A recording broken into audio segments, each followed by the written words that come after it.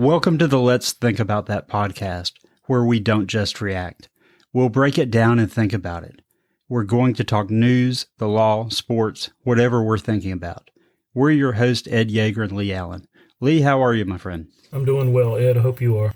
I am doing pretty well. You know, we're a little delayed this week because we had a hurricane come through the southeast, but I think we're doing okay. As breaking news is that the president came out and made this announcement. When I announced our drawdown in April, I said we would be out by September, and we're on track to meet that target. Excuse me. Our military mission in Afghanistan will conclude on August 31st. Basically, all combat troops will be out of Afghanistan by August 31st instead of September 11th. And I have to tell you, I have mixed feelings about that, but what do you think about that? Given where... or given the manner in which we have engaged the bad guys, if you will, in Afghanistan, it's probably a good thing. If we've been there 20 years, and it'll be 20 years in October, and we haven't gotten it done, we're not going to get it done. And the political will to fight properly or appropriately is apparently just not there. And so I'm in favor of bringing them home. I think we've spent enough blood and treasure for other people's problems and other people's countries. And, you know, I think what we need to do is make it known that if something happens to our people or our country in the future and it's tied to Afghanistan, we're coming back and God help them. And other than that, let them get on with their own corrupt system and do whatever it is they want to do. Well, and in fact, Biden said we're not there to nation build.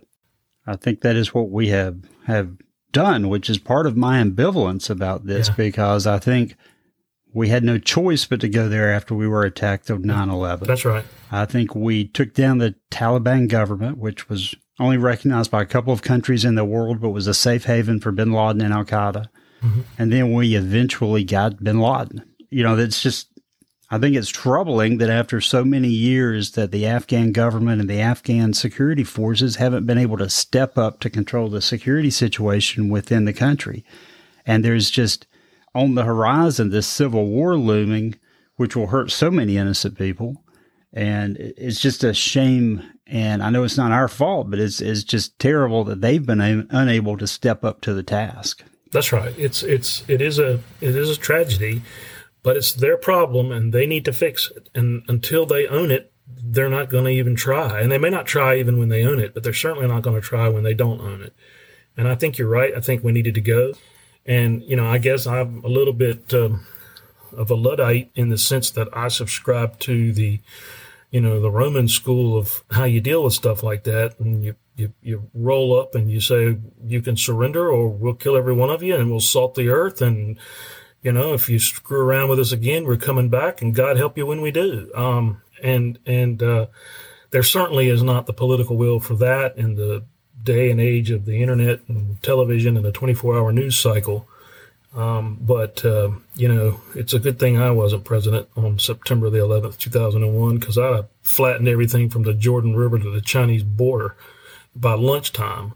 You know, we've kind of been fiddle farting around over there for 20 years with one hand tied behind our back, begging the Karzai government and others to do the right thing and paying them out the wazoo and giving them all sorts of cash considerations and property and training and you name it. And no one over there is interested in meeting us anywhere close to halfway. So I think it's probably a necessary step. I'm give the devil his due. I think the president was right when he said, you know, we're not going to do nation building. That's not what we're for. No, he probably will change his mind. I saw some speculation earlier today that we might send troops to Haiti in light of the assassination there, and that's exactly what that would be. But at least that's in our own hemisphere, and can argue that we have some interest there. But I also thought, and I wanted to get your take on this, Ed, I thought that the leaving in the middle of the night and just leaving everything there was probably a stroke of genius, given the corruption that exists within the Afghan government and the security forces there, had our National Command Authority and others, whoever made it known to anyone in the allies that we have there in the Afghan security forces that we were leaving, I have no doubt we would have been attacked as we were doing so. And I mean, it's unfortunate that we had to do it in that fashion, but I thought it was the right thing to do. And the fact that they kept it a secret is, in my opinion, a good thing and should be recognized as such. What are your thoughts? Well, that was my initial reaction, that it was probably due to the security situation on the ground, and it made more sense than to create targets on your way out. My concern, though, is pulling out. I don't know where the September 11th deadline came from or what the purpose was of advancing it to August 31st. But my concern is when the president comes up and says we're still working on diplomatic solutions. Well, I don't see that you have any leverage for those. No, you don't. And then you're still working on this issue of evacuating our friends, our interpreters, people who were valuable to our troops on the ground. Why didn't you resolve that before pulling out?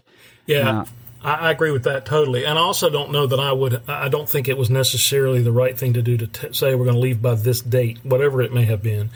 I would have preferred to see him being the president, do it not unlike George W. Bush did it with regard to the turnover in Iraq, where, okay, you pick a date and then you do it before that and sort of catch the opposition or any potential enemies and terrorists flat-footed with that and accomplish it sort of quickly without anybody realizing that it's happening.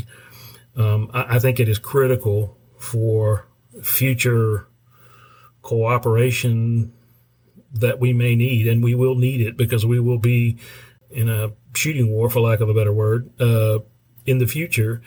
We've got to get those people that helped us, that put their lives on the line and interpreted and that kind of thing. We've got to get them out. And I don't want to see a helicopter on the embassy as the last folks jump on, like happened in Saigon in 1975. We don't need that. Our status in the world and that would not be good. Well, I'll come back to that helicopter comment in a moment because I think it's very valid. But just with respect to the interpreters, one thing that really rubbed me the wrong way today was to hear Biden say in response to a question, why aren't they coming to America? The law doesn't allow it. Why can't the U.S. evacuate these Afghan translators to the United States to await their visa processing, as some immigrants at the southern border have been allowed to do? Because the law doesn't allow that to happen. And that's why we're asking the Congress to consider changing the law. That wasn't very palatable. I'm not an immigration lawyer, but I'm satisfied that there's a provision in the law that would allow people that put their lives on the line in combat for us to come to this country legally. Yeah, I agree. And to the comment about the helicopter on the roof in Vietnam, Biden got testy when someone suggested this was like Vietnam. Oh, really? Some Vietnamese veterans see echoes of their experience in this withdrawal in Afghanistan. Do you see any parallels between this withdrawal and what happened in Vietnam, with some people feeling... None whatsoever. Zero. What you had entire brigades breaking through the gates of our embassy. 6, if I'm not mistaken. The Taliban is not the North Vietnamese army. They're not remotely comparable in terms of capability. There's going to be no circumstance where you see people being lifted off the roof of a embassy of the United States from Afghanistan. It is not at all comparable. That's what he sounded like when that question came up.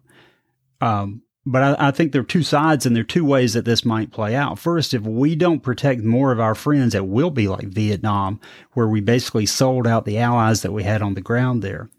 But on the other side of the equation, I think it's different from Vietnam because of the manner in which we're leaving. And I've seen some reports that likened it to the British Empire being destroyed on the way out of Afghanistan or the Soviets pulling out. Well, I think it's very different. I mean, The British were basically slaughtered trying to get out the Khyber Pass.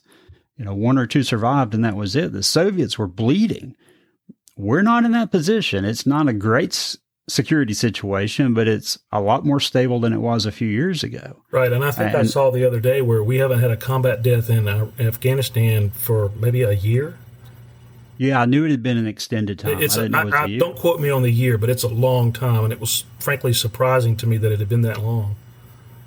So we're in a different situation. We're choosing the date that we're leaving. We're choosing the method that we're leaving by. The concern is about what we're leaving behind. Absolutely. So that's the breaking news today. The other issue, which has been on a slow burn recently, is just the escalating crime rate across the country. Are you following that? I am. Particularly poignant, I thought, or pithy, or whatever adjective you like, was the number of people that were shot in Chicago over the 4th of July holiday weekend. 100 people were shot, 17 died over the weekend. And I think there were 3 or 4 of those were children under the age of 10.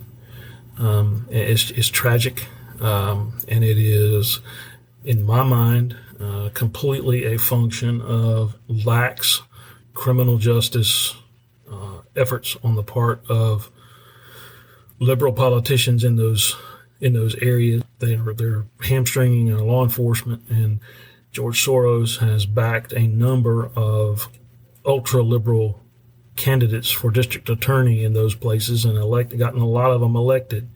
And they are simply not prosecuting crimes, most crimes at all. I mean, they won't. And in those states, apparently, North Carolina is an anomaly in that the district attorney is the one that makes the final decision on how to charge and when to charge and whether to charge. And they're just declining to prosecute and charge folks. I'm sure you saw Target has closed, I think it was 6 stores in San Francisco because of shoplifting. Cops don't arrest, they don't come, they don't, and they said, we're not going to do this. We can't afford it. And they closed. And not only Target, I think Walgreens has closed a number of stores, CVS has closed a number of stores, and in some of the worst neighborhoods too. That's right, where people need access to pharmaceuticals and things of that nature. And it's not like those folks have the ability to jump in the car and drive 30 or 40 minutes to get the drugs or the medicine or whatever it is that they may need. And I mean, I know that locally in an area it's not necessarily a crime problem, it's a poverty problem, but there's an area across the river where there are no drugstores.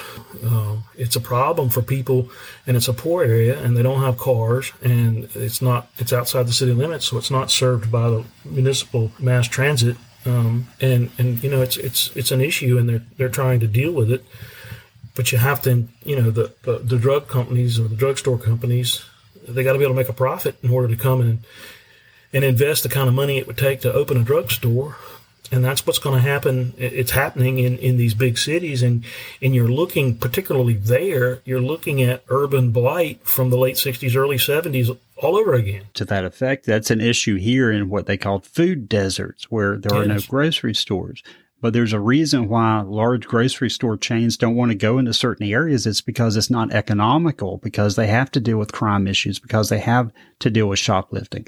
And then they don't have the customer base also. It's an ongoing problem. And with liberal politicians, there are cities where they are simply saying, we're not going to prosecute certain crimes, whether it's prostitution, low-level drug offenses, other things like that. They're just choosing not to even bother with those. And, criminals are smart. They understand that, they talk, they know that, and it's an incentive to commit these acts. I'm sure you saw the video of the Neiman Marcus store that was hit the internet this week. I mean, 20, 30 people run out of Neiman Marcus in broad daylight with designer handbags, I think is what it was, that they'd stolen and shoplifted, and they're, it's a free-for-all, and nobody's doing anything about it. Getaway cars outside waiting. That's for right. them. And in a moment, we'll talk about how left-wing politicians are trying to change this from a crime problem into a gun problem. But a couple of sound clips first, because when you talk about left-wing politicians, Cuomo comes to mind first in New York.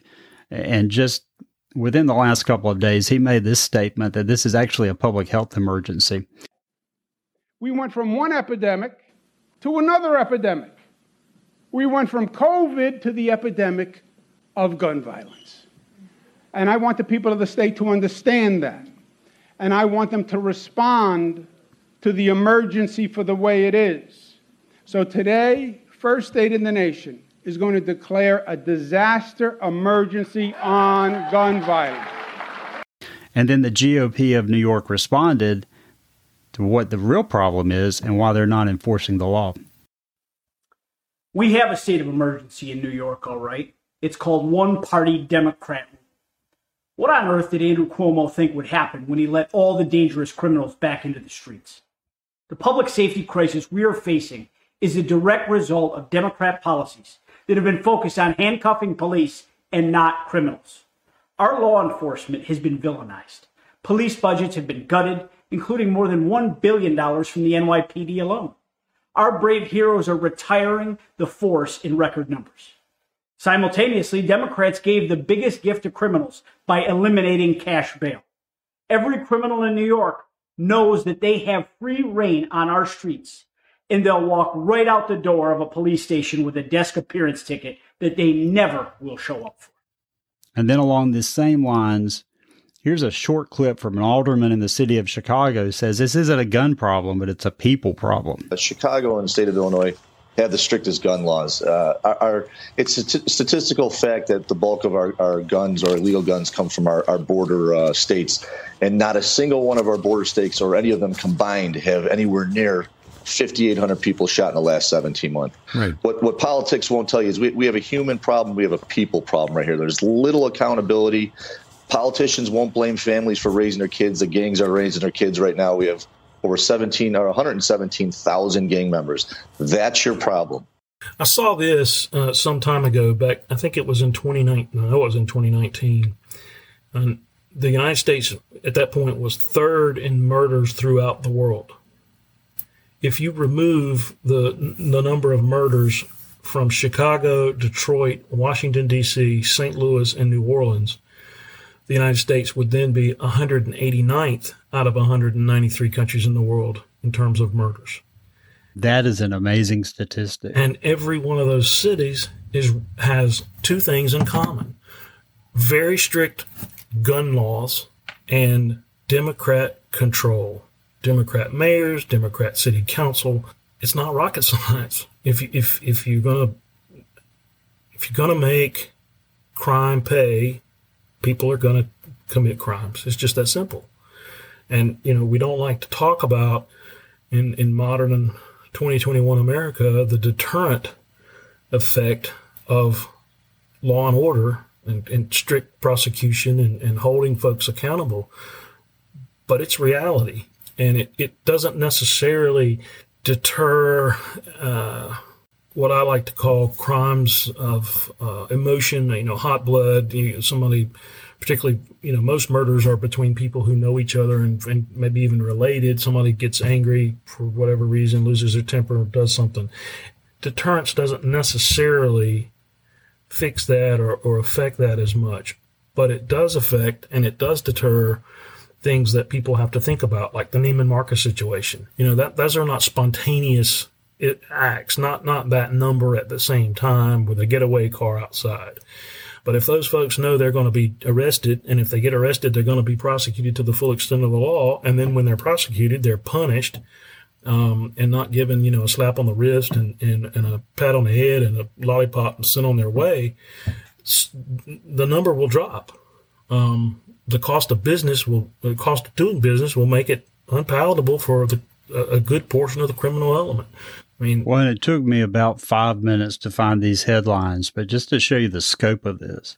Chicago, we mentioned it, 100 shot, 17 died. The Atlanta Journal this week, Atlanta homicides are up nearly 60% in 2021. Dallas Morning News, 5 dead, more than 20 wounded in 4th of July shootings in Dallas-Fort Worth. Los Angeles Times, L.A. reels from alarming spike in killing, shootings, and fear of violent summer. WUSA9.com, which is covering Northern Virginia, 102% increase in carjackings in Prince George's County. And here in Charlotte, a 27% increase in shootings into occupied homes and cars in 2021 so far. It's not just murders. It's all types of crimes. And one thing that you're seeing is that it's being called a gun problem I would suggest it's a crime problem, not a gun problem. But the way you deal with that is you start arresting people and you prosecute them to the maximum extent of the law. Right. There are plenty of gun laws on the books. And, murder's a crime. Robbery's a crime. Larceny's a crime. Those kinds of things can be prosecuted, and you don't need an additional lower-level felony related to outlawing a gun when the laws are on the books. There's teeth there. It's just a matter of using them. The notion, if you will, of it's a gun problem is really a lack of, there's no logic to that. I'm overweight. Is it the fork's problem? No, it's my problem. And I think that is it's almost elementary. It's a silly, specious argument. And I don't think it resonates with the American people.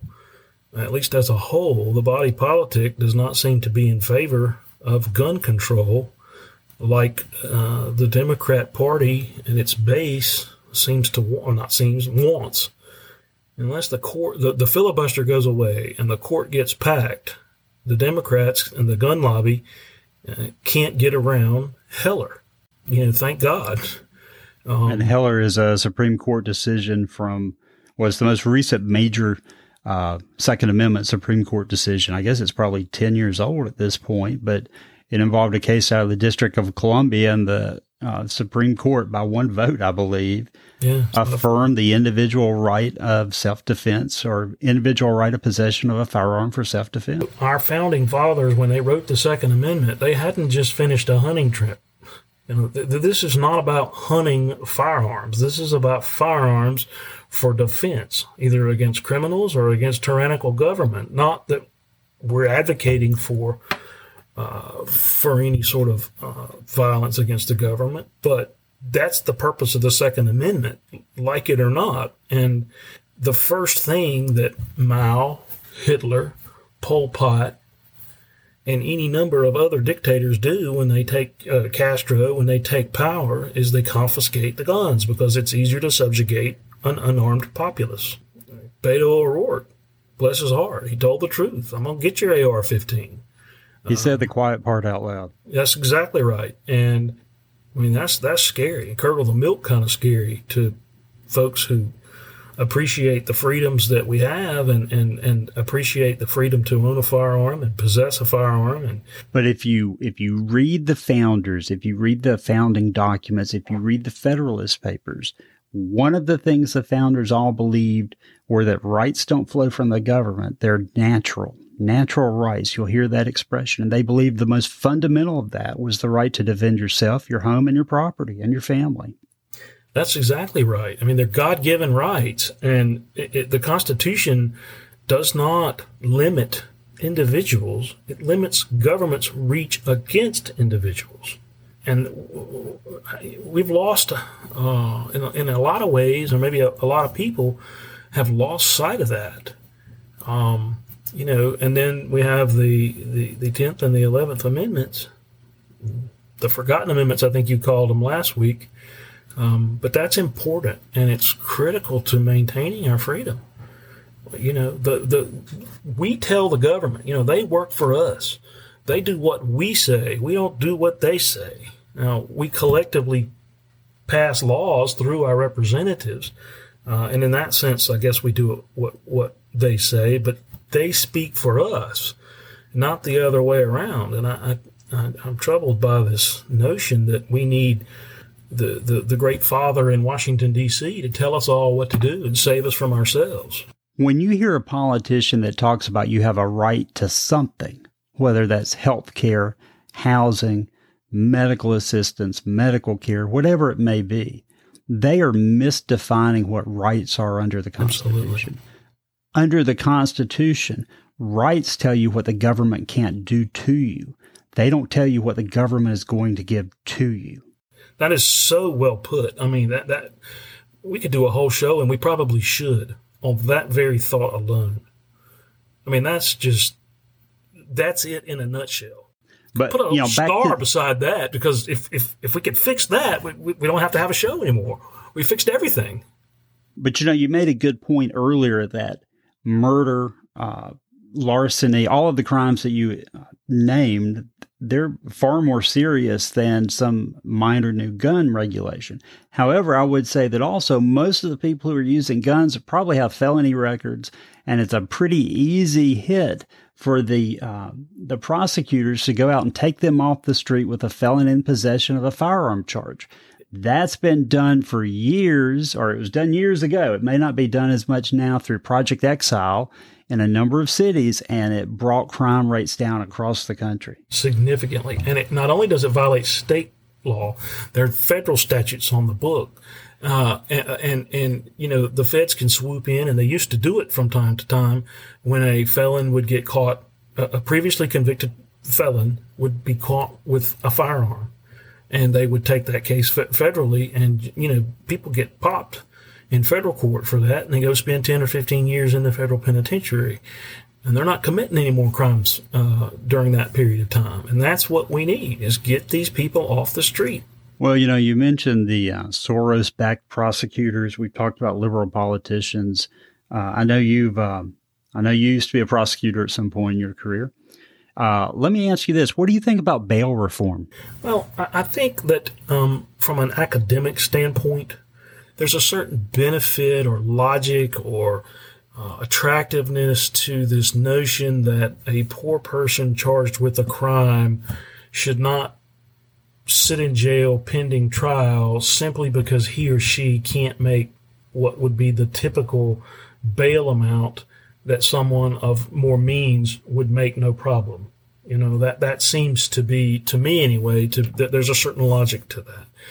However, this notion that we're not going to have cash bail at all has resulted in a couple of things. From an individual standpoint, it sends the message to folks that this is not that big a deal.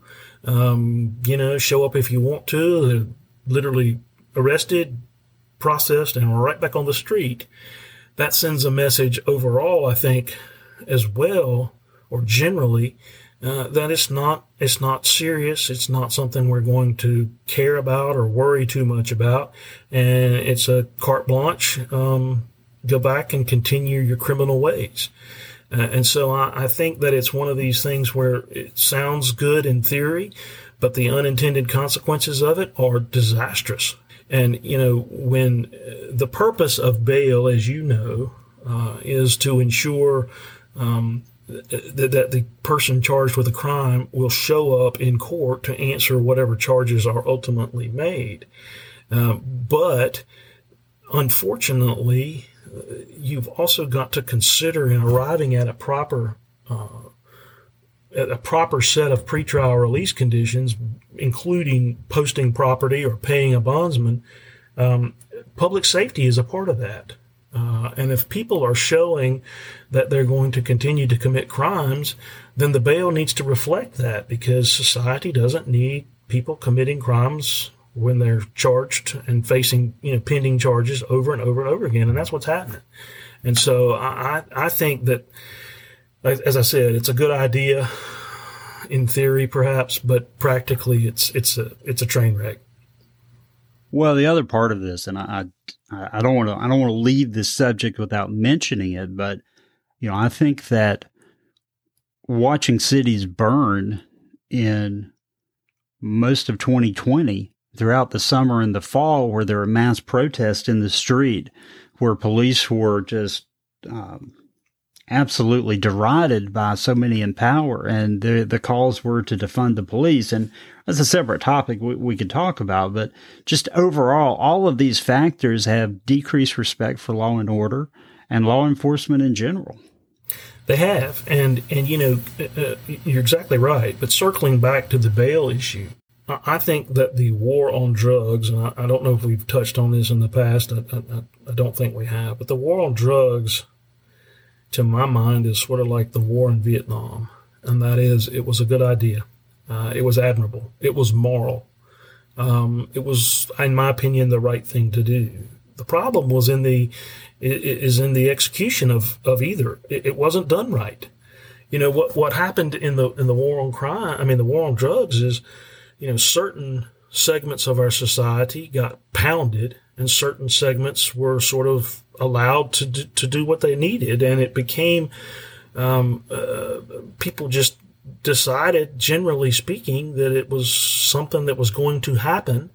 And now we have this treadmill where we arrest folks and send them to prison, put them on probation, generate money for the system just to go out and investigate more drug crimes. And we've lost the war on drugs. And if we would focus on the violent crimes, whether they're related to the war on drugs or not, and, I think there's a difference in a bail situation for somebody who's 20 years old without much of a record, who's charged with, possession of cocaine, not an amount or package so as to be indicative of a sale, but just possession of cocaine. I think that's one thing, with regard to maybe not having a cash bail. But, when you're using a gun, when you're hurting people, or as my old boss used to say, when the blood flows, that's a different issue. And that's where the focus needs to be. And my criticism of prosecutors, not just the George Soros liberal ones, but all of prosecutors in general, is you focus on the serious cases, and the mundane, the weak cases, they take care of themselves.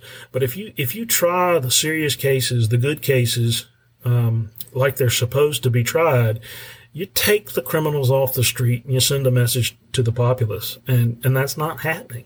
I think in a lot of places, it's a fairly limited number of criminals that you need to take off the street before you can really materially impact the crime rate. That's right. And they'll go someplace else, the ones that don't get off the street.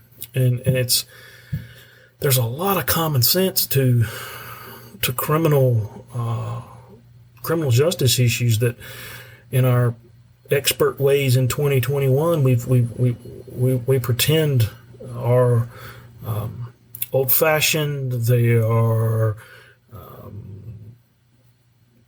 exorbitant. They are fascist. They are unfair, and so forth. But they work, and there's a reason for them, and they're needed in a lot of ways. Now, that doesn't mean that there's not room for improvement in a lot of ways within the criminal justice system in addition to those things. And, certainly folks need to be treated similarly. Situated folks need to be treated similarly, but criminals, whatever they are, whoever they are, whatever they look like, however much money they have, they need to be prosecuted when it's serious. And then when it's not, they need to be dealt with appropriately, and that involves judgment, discretion, and so forth. But if we focus on the violence, we could solve a lot of this.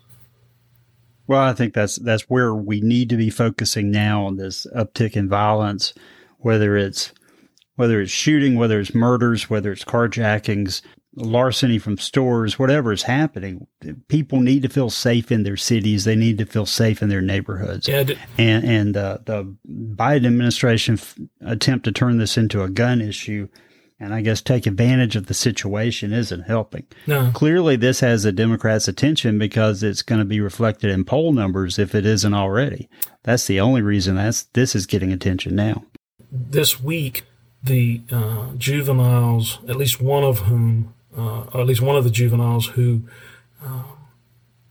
carjacked the man in D.C., the Pakistani immigrant businessman, and he ended up getting killed because he tried to stop them from driving off in his car, and there was a wreck, and he died. One of the juveniles was sentenced to a term in the juvenile justice system in D.C.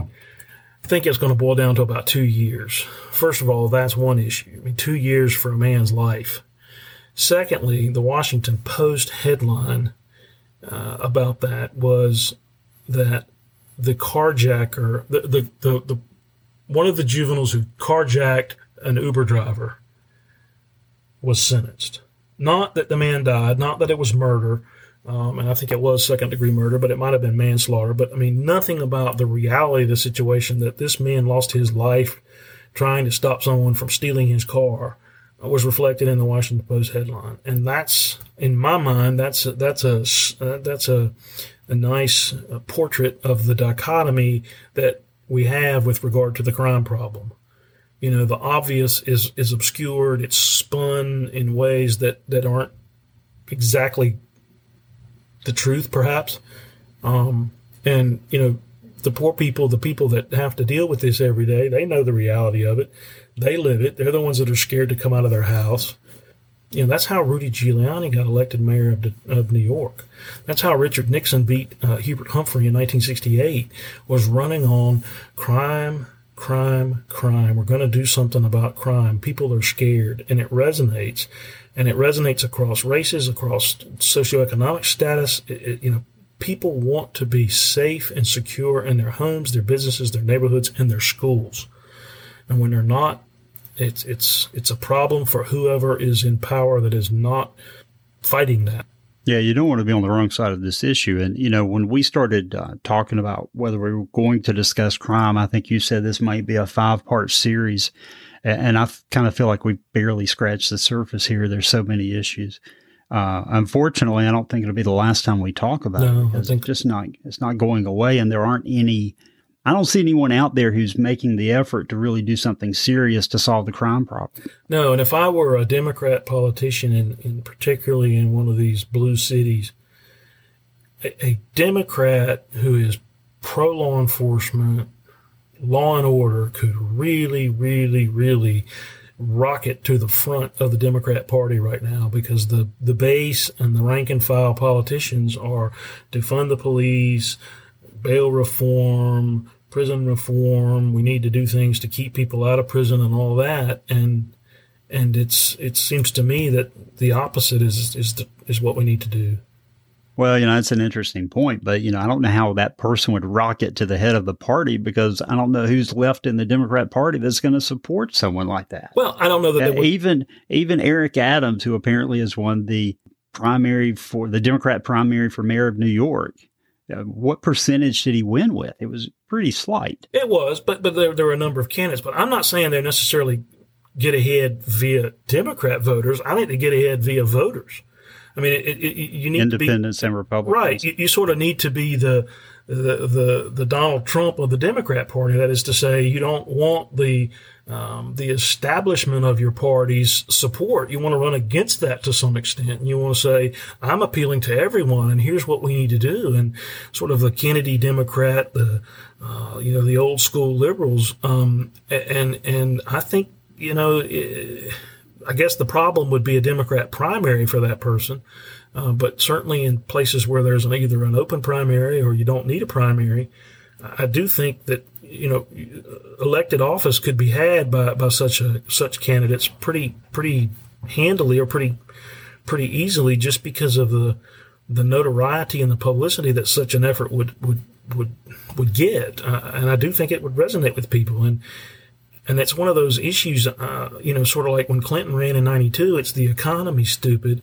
I think in 2022, saying it's the crime, it's safety, stupid, will resonate with a lot of folks. And you may even get, you know, the right candidate might even get a number of crossover votes if you know, package it right and say the right things at the right time. I don't know. I think this is a purely academic discussion, because I don't see anyone out there who could do that. Or would do that. No. You know? But if I were a young Democrat looking to make my name, I would do it. But I'm not young, and I'm not a Democrat, and I'm not looking to make my name. You, on the other hand. Hey, don't point fingers. Well, so we'll continue to look at what goes on in the criminal justice system. What's on your radar for the next week? Well, in addition to the crime thing, and I don't want to lose sight of that. I think there are several things we need to watch. I'll sort of start with what may be fun is next Tuesday we have a Major League All-Star game this year. My boys told me that they will not be wearing their regular uniforms. They will be wearing an American League uniform or a National League uniform, and not their team uniforms. I don't like that, but it's been done before. So I probably will watch anyway. and not choose that hill to die on. And, well, the interesting story out of the All-Star game isn't just the uniforms, but this guy who is going to play as both a pitcher and a first baseman. Exactly. And is that fascinating or what? I mean, he leads the major leagues in home runs. At one time, he was close to leading in ERA. I don't know if he still is. I watched him maybe Saturday night, maybe Friday night. I don't remember which, against the Orioles. Saw him hit a home run. It is mind-boggling that one individual could have that kind of talent. And I'm glad to see that the Angels manager and the Rays manager being the manager of the American League All-Star team, made it actually put him on the roster. He was voted on as the DH, and they put him on the roster. The manager picks the pitchers, but put him on there as a pitcher. So I think unless he gets hurt or there's rain, we will see him bat and we will see him pitch in the All-Star game, and that's great. Frankly, there's always been this part of me that why aren't pitchers better batters? But it's just the way it is. I've just come to accept that over the years, and now someone is actually doing what I always thought could be done.